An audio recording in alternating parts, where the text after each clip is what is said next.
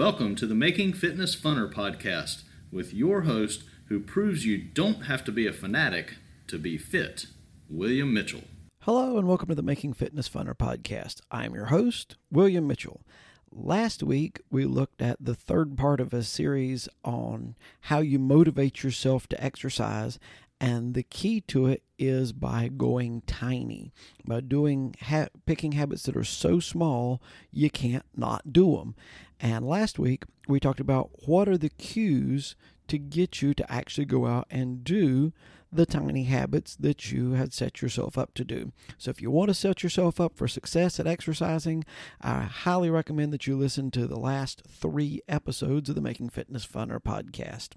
Well, this week, I was listening to the radio about 3 days ago, and I had to laugh because my wife and I, we absolutely love the Olympics. We watched way too much of it. I suffered sleep deprivation for 2 weeks because of the Olympics, actually because I didn't have sense enough to quit watching them. I'm just amazed at these world-class athletes, at all the different things they do and how well they do them, and the years and hours of dedication that they put in to get this done.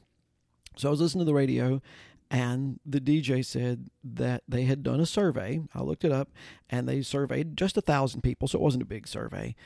And they asked them, do you think that you're fit enough, that you're in good enough shape to participate in an Olympic event? And 40% of the people surveyed said, yes, I am fit enough to participate in an Olympic event.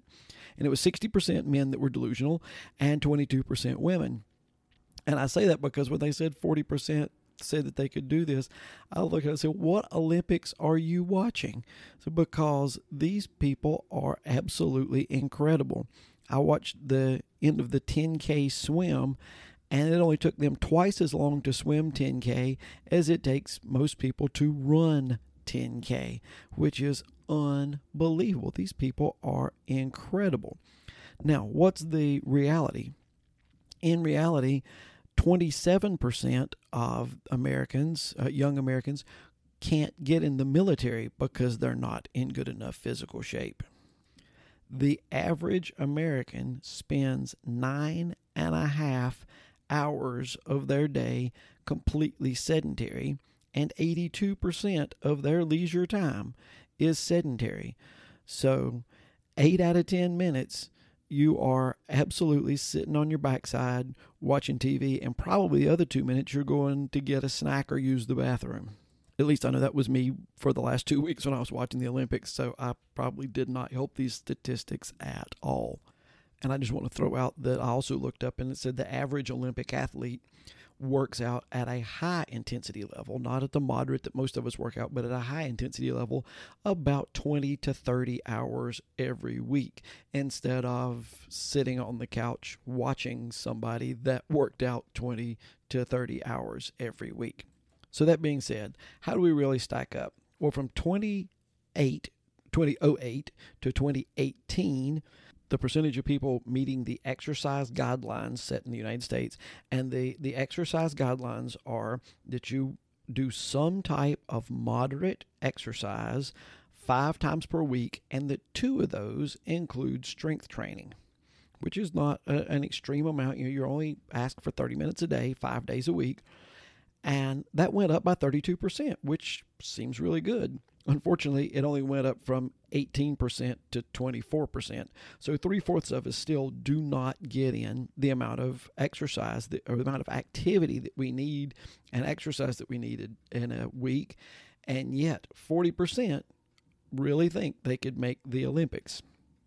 And unfortunately, although the number of people exercising enough went from 18 to 24%, the obesity rate also went up 14%. To 38.6%. So more than 1 in 3 of us is obese.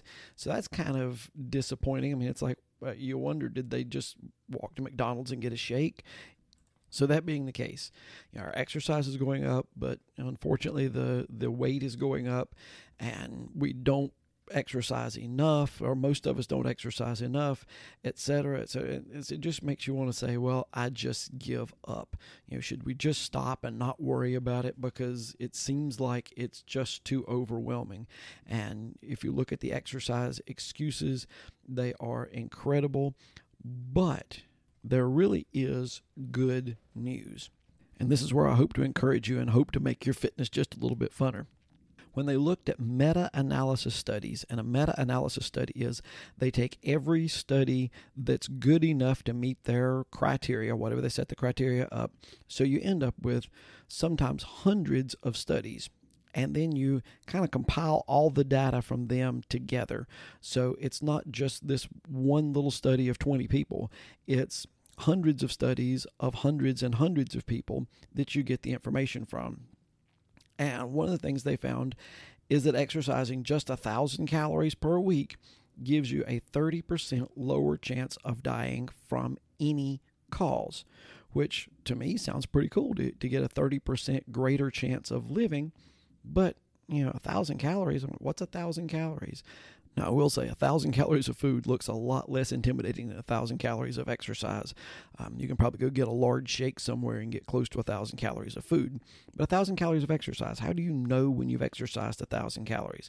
So to put it in perspective, it takes about 100 calories to walk a mile. That's just an approximation.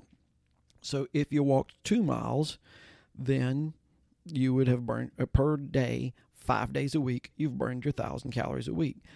Most people walk somewhere in the neighborhood of 3 to 4 miles an hour. Let's just say that because you're doing this for exercise, you're going to bump it up some, so you're going to hit the maximum on there. It's 4 miles an hour. If that's 4 miles an hour, you get 2 miles in 30 minutes.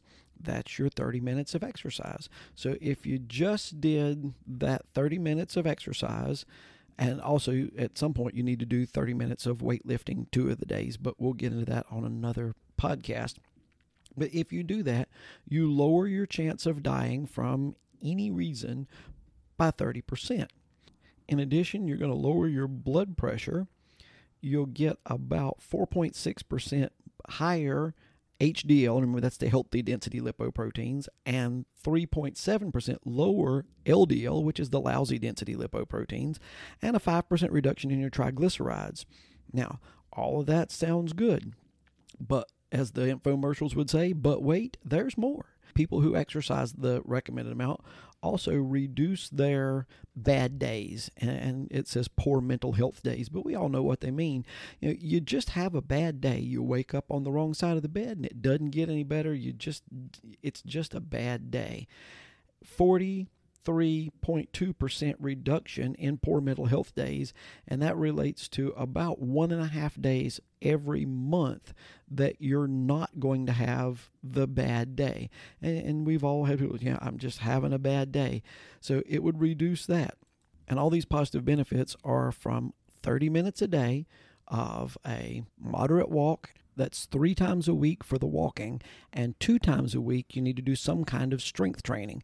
Now, it can be something as simple as a body weight circuit strength training, doing some push-ups and sit-ups type things, or it can be where you're actually using weights, or, it can be Olympic powerlifting if you really want it to be.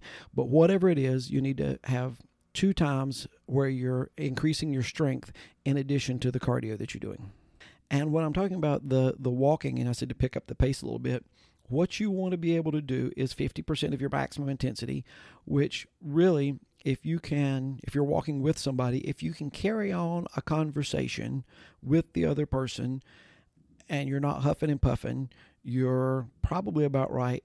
If you are you also want to be going the speed that if you're listening to your headphones, you can't sing along with the music without having to take some extra breaks to breathe that are not breath breaks in the song. So you really don't have to be working out at that high of intensity level to get these extremely good benefits. So let's try to tie it up and say from last week or from the last couple of weeks, as soon as you finish your evening meal, as soon as you finish dinner, you go put on your walking shoes. That's your goal. Now, did I say you had to go walking? No. But a lot of times if you put on the walking shoes, you'll think, well, I've already got on the walking shoes. I might as well go for a walk. If you've got someplace easy, like walk up and down your driveway, or if you can walk around a track that's local. But if you can start doing that, use that as your habit, as your tiny habit. You might start getting in your 2 miles of exercise, and if so, that's an extreme bonus because remember, all you wanted to do was put on your shoes. So anyway, I hope that's something that will make your fitness just a little bit funner for this week, and we will see you again next week. I hope you've enjoyed this episode. If I've said anything that you thought was enjoyable or worth sharing, please refer this to a friend so that they can have more fun in their fitness journey. Also, please remember to subscribe and like the podcast. As always, I'd like to thank One Accord for the bumper music and Paul Sink for the great intro work. And I hope you'll join us next week as we try to make fitness funner.